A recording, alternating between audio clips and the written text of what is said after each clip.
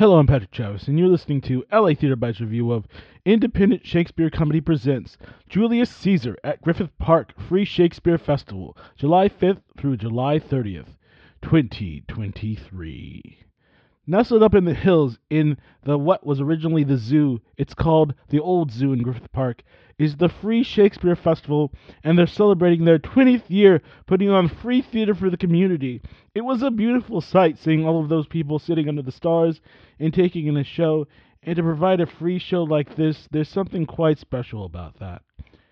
Independent Shakespeare put on a funny and also well-acted production of Julius Caesar, but its modern mask is more distracting than anything else. This is a modern take on Shakespeare's Julius Caesar, while you can argue that all art and theater in some way is political.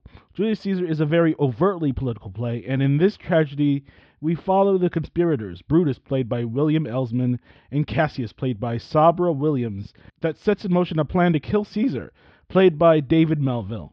The rest of the play, the characters question and act, and question even more on the choices they make throughout the play, and it's a tragedy, so there will be blood.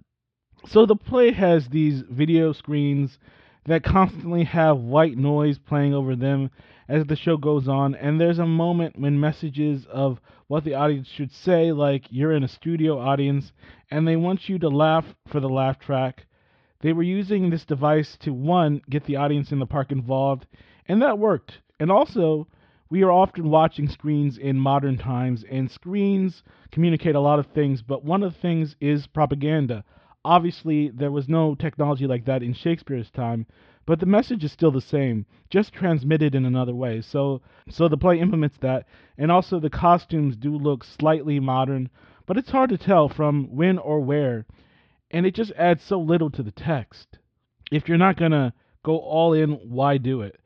That being said, kind of ignore the small embellishments.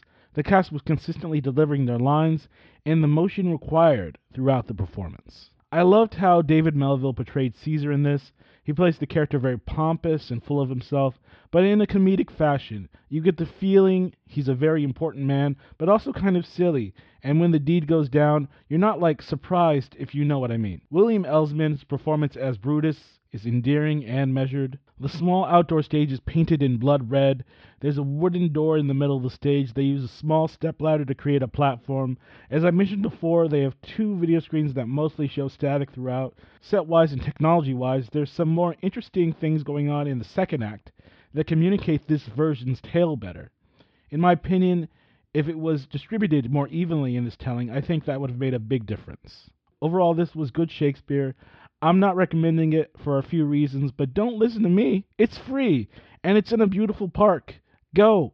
I give Julius Caesar at the Griffith Park Free Shakespeare Festival a 7.6 out of 10. It's above average. Thank you for listening, and thank you for supporting LA Theater.